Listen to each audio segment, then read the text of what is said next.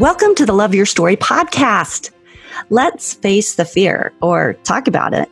Kristen Ulmer is a thought leader on fear and anxiety who draws from her tenure as the most fearless woman extreme skier in the world for 12 years.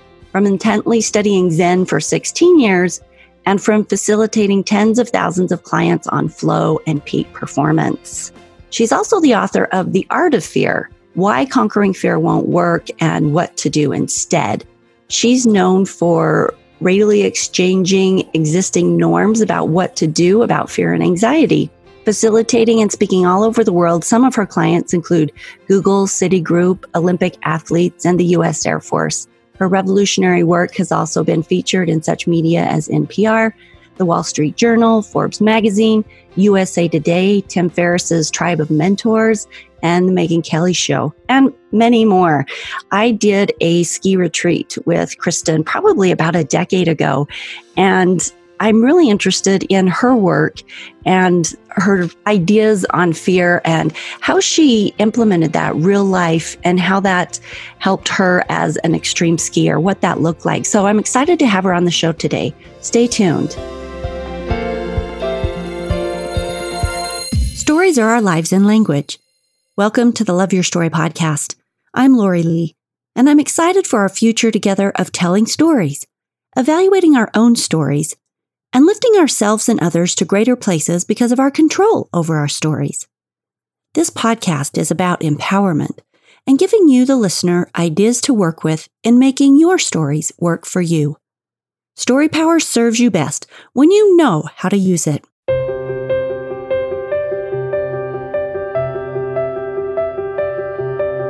Kristen is on the show today to share her story of being a world-class extreme skier and to teach us what she understands about facing and managing fear. Kristen, welcome to the Love Your Story podcast. I'm so happy to be here. Nice to talk to you again. Thank you. Let's start off with your story because that's what we do. How did you get started in extreme skiing? What did that look like? Well, I will say that my story is that as sexy and exciting as being like the best in the world at a sport like big mountain extreme skiing for as long as I was, I think the bigger picture story of me and the more interesting thing about me is what I learned from it and what that has led to me to become now. Like, I feel like I've been groomed by the universe to be a fear and anxiety expert for 33 years now. And it starts, of course, when I was a teenager and I was obsessed with skiing. You know, I was just skiing with friends and going on trips and just because I wanted to hang out with them, and they were competing in moguls. And so I thought, well, I'll compete in moguls too. And then next thing you know, without any goal to be on the U.S. ski team for moguls, that's where I found myself. I'm like, all of a sudden I'm wearing the jacket and they're taking the picture and I'm like, oh my gosh, what the heck happened? And that was the beginning of my ski career, just being on the U.S. ski team. So very quickly, I realized that wasn't my platform. At the same time, I was jumping off cliffs for cameras and skiing for ski movies, and I realized that was more my style. So I just started pursuing being a professional big mountain extreme skier, which at the time, that didn't exist. I was the first one. I actually just got inducted into the Ski and Snowboard Hall of Fame 2 months ago. Congratulations. Yeah, for being the first and for being the best for 12 years. So, how old were you when you were doing that? In my early 20s. Okay. I would say that I was considered the best by age 23. That's awesome. Yeah. And that was the same year that I was on the U.S. ski team. I was only on the team for 1 year. So basically, I traveled all over the world. I was fully sponsored, and I was considered the best woman big mountain extreme skier in the world for 12 years in a row. I mean, it's really hard to be the best in the world at something certainly as difficult as that. But for Did you have a 12 years, blast? Was that so fun? Yes. I mean, with anything, there's the good and the bad. Like, I got to travel all over the world on somebody else's dime, heli skiing, and mostly hanging out with men, and they were all just really cute. And it was really a fun, crazy, wild time. We pioneered all the routes in Alaska. It's a pretty wild sport and it attracts wild people. And it was intense, but the downside is I watched a lot of my friends die. I had over 50 near-death experiences. I've watched dozens and dozens of friends get crippled for, it's very violent. We call it extreme because the consequences of failure are either severe injury or death. And, the injury rate and the fatality rate in that sport is extremely high. What was your personal fear and anxiety level as you were doing this? Because absolutely, to ski at that level is incredible. And the stuff you were doing to ski at that level, like you say, jumping off cliffs, the tricks, the stuff you're doing and the conditions that you're doing it, that's really intense stuff. So did you feel fear when you were doing it? Well, I was considered fearless. The media called me fearless. I was also voted the most fearless woman athlete in North America, beating women in all sports disciplines, not just skiing. And I took up pretty much any sort of dangerous sport you can get your hands on: ice climbing, paragliding, rock climbing, flying trapeze, kiteboarding. And I believed my own hype. I felt fearless. And in there lies the transition, because not only is being fearless impossible, but it's also undesirable. And I learned the hard way this. So what happened after about 10 years, what it was is I was really good at ignoring my fear. But it turns out underneath the surface of my relative reality, fear was with every single moment of every single day of my life. And it's that way with everyone, whether you're jumping off cliffs or not. Like, I was motivated by fear of being invisible, fear of not being loved. I mean, that's what motivated me to jump off all these cliffs and ski these Eufaula die descents. I actually was really addicted to feeling fear. Like, people call people like me adrenaline addicts, but really what we are, because beneath the adrenaline is fear, is I was a fear addict. And when you love feeling fear, when you merge with it, when you become intimate with it, it doesn't feel like fear. It feels like excitement. Like, neurochemically, fear and excitement are exactly the same thing. So I was an excitement addict. I was chasing it. It made me feel alive. And it turns out fear was like the best part of the whole experience. It's the thing that took me into those higher states of flow zone consciousness. Like, extreme athletes are notorious for being able to get into the zone, many because you have to, or else you're going to die. And the fear is the very thing that takes you there. We get that wrong. Like, fear actually is one of the most amazing experiences we get to have here on planet Earth. But I had a paradox going on. I both had a very healthy, intimate relationship with fear, and it was motivating me and taking me into those higher states, but I also repressed it to the extreme. I ignored it. And the part of me that ignored it, and in my attempts to be, quote, fearless, next thing you know, I had a whole host of emotional problems that made me want to quit, I actually did quit. I had PTSD, which is when you go through a traumatic experience and strong emotions show up, you don't know how to deal with them, you push them down. Well, they wound up running your life from, I call it, the basement. Mm-hmm. I also became a really rigid, stoic, arrogant person to be, quote, fearless. I didn't like who I was. And in this violent sport, you can't be rigid. You have to be more slinky-like. So next thing you know, I started getting injured again and again. We see this a lot with ski racers. They hit their 30s and they have an injury every single year, and we think, oh, it's because they're getting older. No, it's because they're ignoring fear, and that changes who you are. That changes how you walk, how you talk, how you carry yourself, and it makes you too rigid and stoic for a sport where you need to be more malleable. And then I also became really burnt out because I was dealing with a tremendous amount of fear, and it was taxing all my resources to block out, ignore, not deal with my fear in an honest way. Like 99% of my energy was spent being, quote, fearless, and I didn't have much left over, and I was just exhausted and burnt out, and I had to quit. And so the part of me that was intimate with fear is the part of me that then became a world-class athlete. The part of me that resisted the fear or tried to be, quote, fearless, I'm lucky to be alive, not only that, is the part of me that just disintegrated me from the inside out. So I loved what you said at the beginning, where you said the things that I went through helped prepare me for what I could do later on. And I absolutely believe this because I see that in my own life. And I think so many times, whatever it is we're going through, whether it's a trial or in this case, this experience of being an extreme skier, that we're being prepared, we're gaining understanding and insight about something that helps us prepare us for the person we need to be moving forward. So how did that help you become that fear and anxiety expert? How did you transition from this extreme skier into helping other people learn how to handle their fear? Well, I will say that if there's somebody out there that calls themselves an anxiety expert, there are not many people that will call themselves a fear expert, mostly because I think they believe that they have to be A, fearless, and B, teach people how to be fearless. And so, I found like one other person in the world, right? But there are a lot of anxiety experts, and anxiety is fear. Specifically, it's recirculating fear. So just let me preface this by saying that what I teach about what to do about fear and anxiety is unlike anything else out there. And I believe that my unique background as an athlete set me up on course to being able to put the pieces of the puzzle together to figure out why we have such severe anxiety problems in our culture and why what we're actually being taught to do about it is either exacerbating or indirectly causing the problem.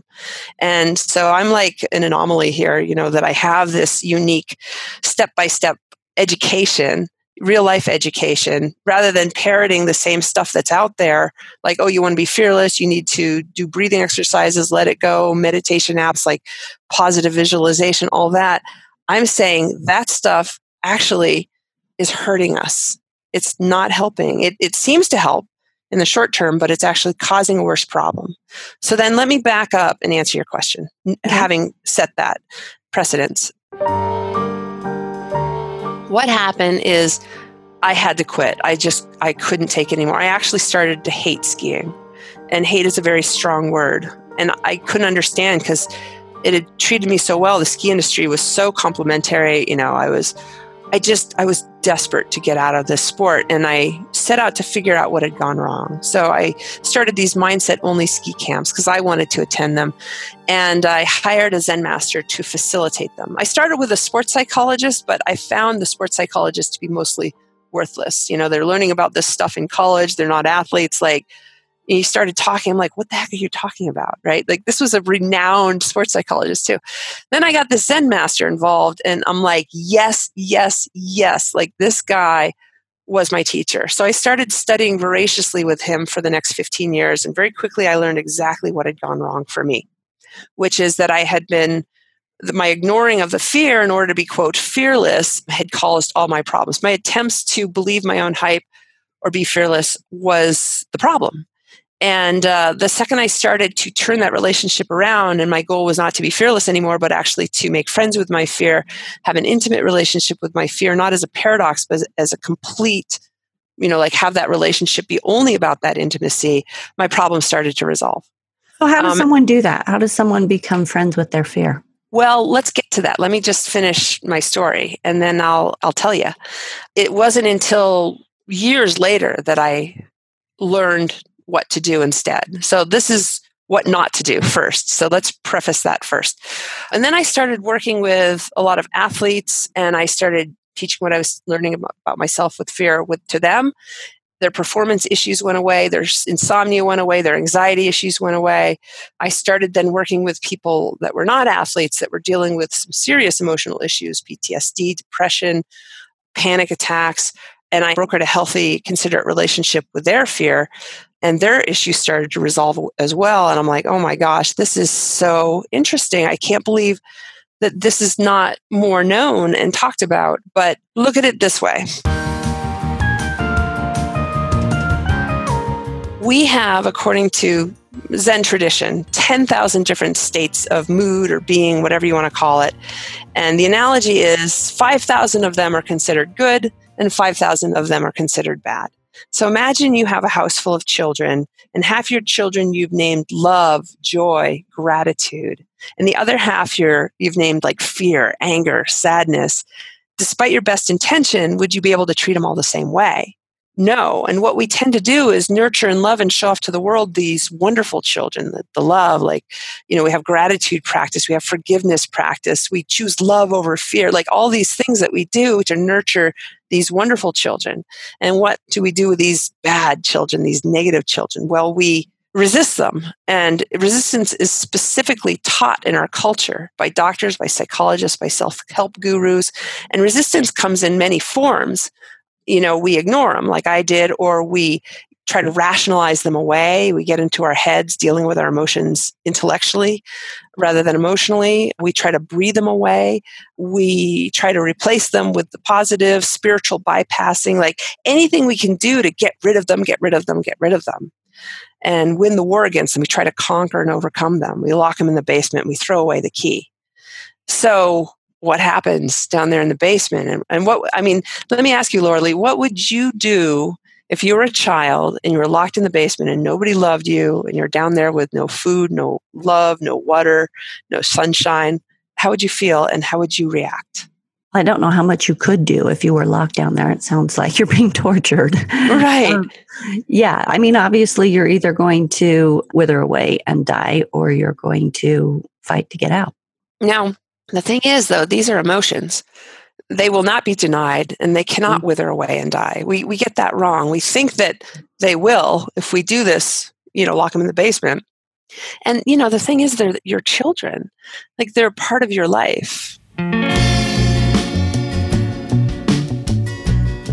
Have you ever read the book, Feelings Buried Alive, Never Die? No, I love the title. It's actually fascinating. And I read it probably 15 years ago, and it was really, really crucial to my own growth. But it's that same thing that once those feelings are buried, they start manifesting themselves in physical ailments and other issues that it creates within us if we bury them. I want to know what you teach then. And I know you're getting to it, but if you don't believe that any of these other things work, what is it that you teach? So you can accept them, accept your emotions, but does accepting them make it so that you don't stay small? Does accepting them make it so that you can get past the spaces of fear? Or do you just accept that you're fearful and live in that space? Well, let me first of all say they do work. All these methods that are taught are statistically proven to work. And look at it like, back to the analogy of children. I love to personify fear and other negative emotions, their children or roommates or maybe a spouse.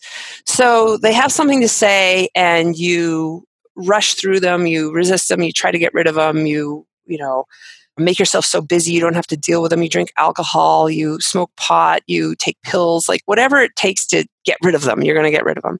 Well, they don't go away. They just get temporarily pushed away. Mm-hmm. And we all know with children that are being ignored, well, they just come back later screaming louder. Now they're upset.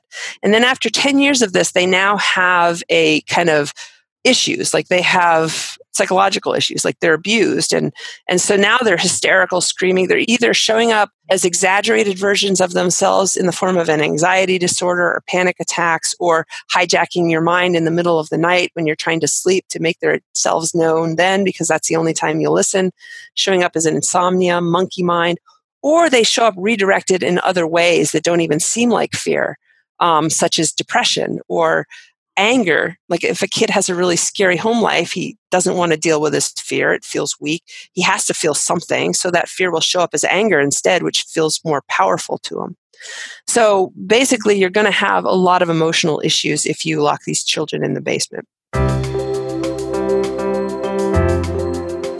Okay, so what do you do instead? All right, so what do you do instead? You talked about acceptance. So that's a step in the right direction. And I think that most progressive teachers are teaching some form of acceptance. And so I actually break it down into 4 classic levels of how people deal with their fear and other so-called negative emotions.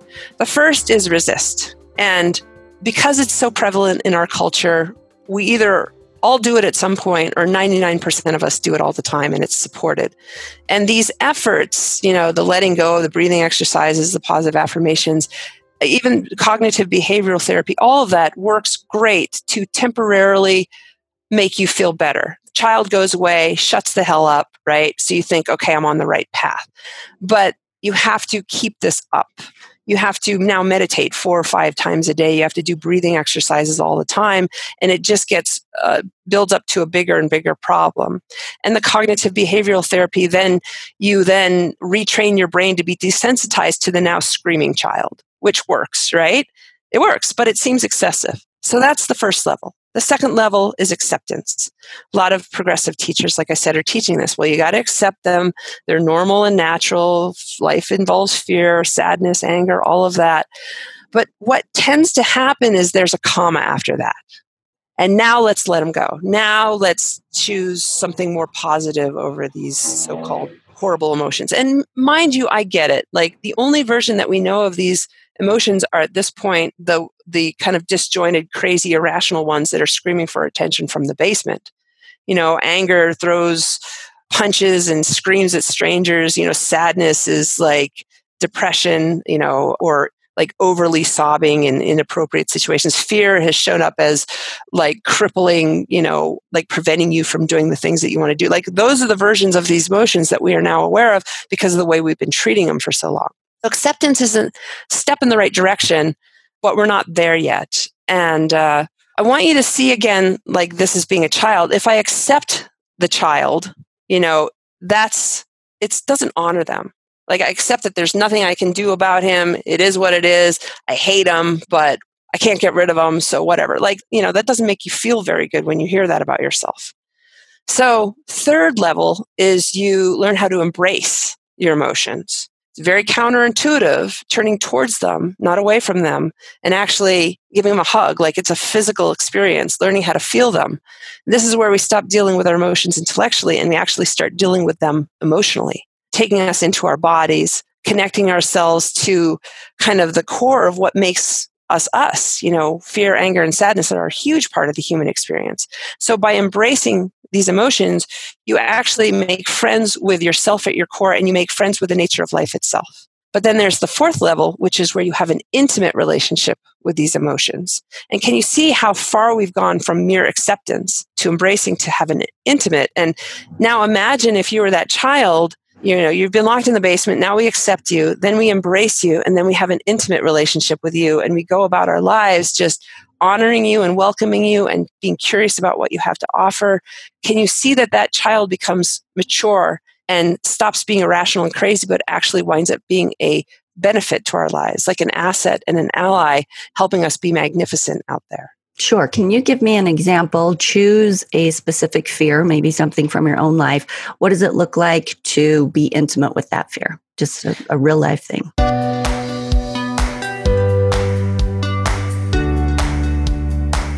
I was, right when my book came out, I'm a facilitator. I don't do lectures. Mm-hmm. I show people this rather than tell them. Okay. And I was asked to do the first of many speeches right after my book came out. And I was like right off the bat in front of a huge audience of really smart people that can make a huge difference in my career. And I had to give a 75-minute keynote. I'm like, oh my gosh, this is so far out of my comfort zone. And I said yes, because fear is kind of my thing. Like by saying yes, I was willing to accept a lot of fear in my life. We'll start there. But it was a big step for me. And first of many, I've now done tons, but so I had a month to prepare, and we think fear of failure is a holdback. It's actually a motivator. If you have a resistance to your fear of failure, it's the resistance to the fear that keeps your butt on the couch, not the fear itself. We get that wrong. And it's that the awful feeling is not the fear. The awful feeling is the resistance to fear. Like, I don't want to feel this. Like somebody doing trapeze class, I owned a trapeze school. It's the resistance. I don't want to feel fear that keeps them not doing the trapeze class. The fear doesn't stop them. The fear is there to make them sharp and focused. So because I was intimate with my fear, the fear got my butt off the couch and made sure that I would prepare, like fear of failure, made sure that I did my homework and prepared so as not to fail, right? Right. So it helped me prepare. Okay. And then, of course, I'm about to give the speech and I'm about to go out. It's 10 minutes before it. And I am feeling a tremendous amount of fear. I'm terrified.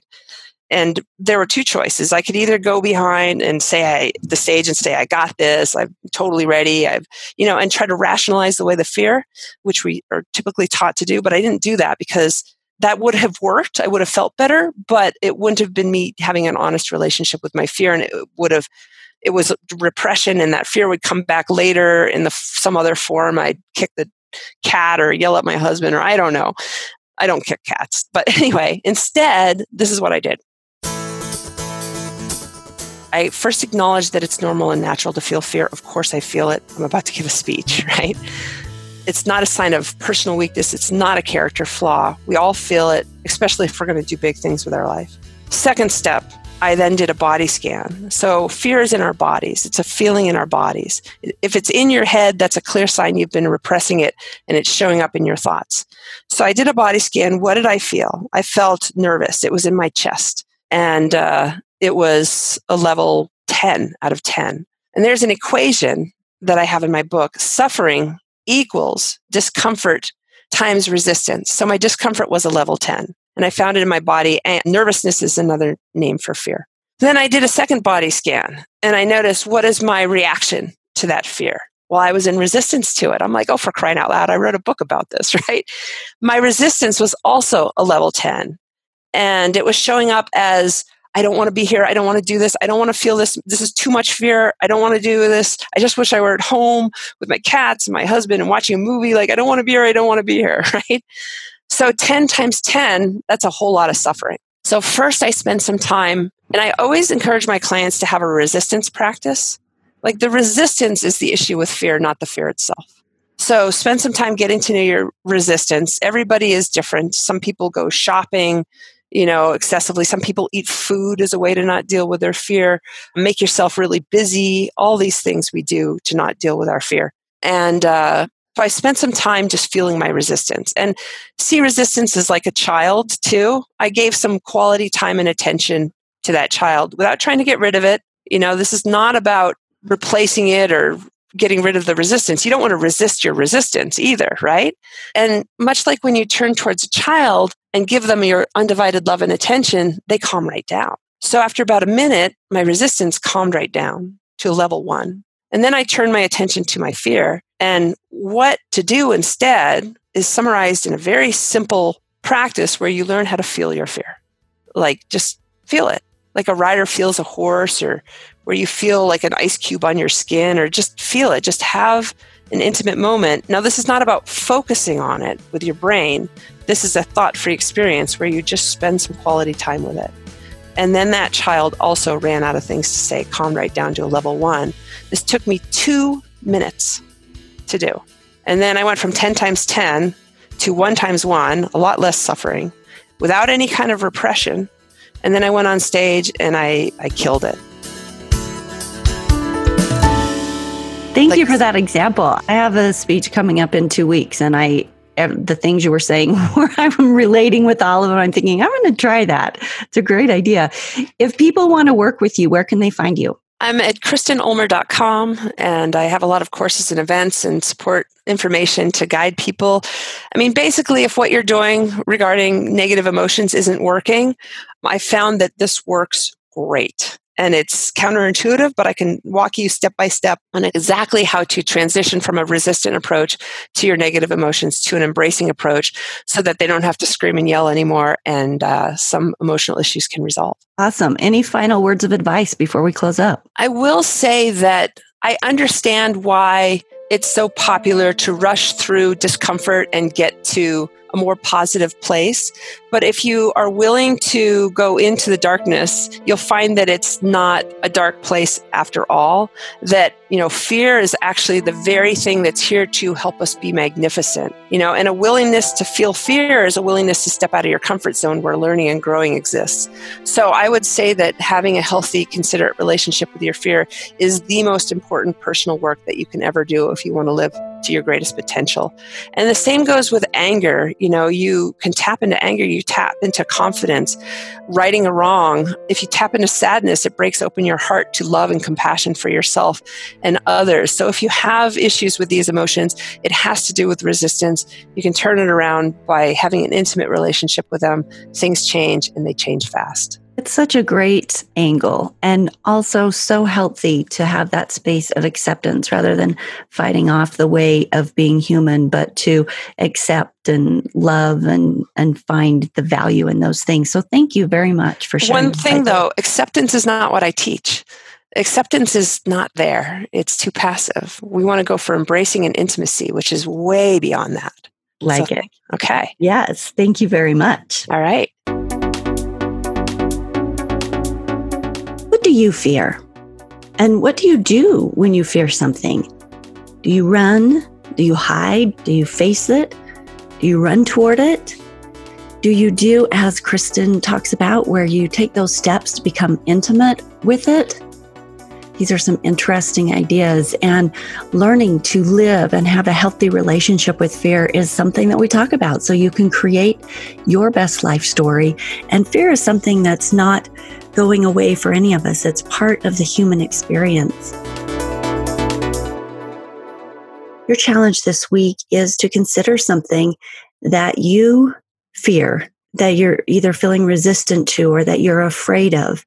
And try this technique of acceptance and intimacy and the body scan she was talking about, and see what that does for you. Kristen's information will be in the show notes on the website, loveyourstorypodcast.com, if you'd like to get in touch with her or follow what she does. And don't forget that all of the 150 plus episodes that we've done on the Love Your Story podcast are there and easy to share. Just copy the link. You can buy your Love Your Story t-shirt, or there's links to my book, Life, Living Intentional and Fearless Every Day. And you can also be one of these people that's jumping on and creating groups around the book. So you can get your family started, your book club started in this challenge of creating more connection and possibility in your life by using these 21 challenges that are in the book. So just some fun ideas for you to run with this week. And we'll see you next week. Share the love.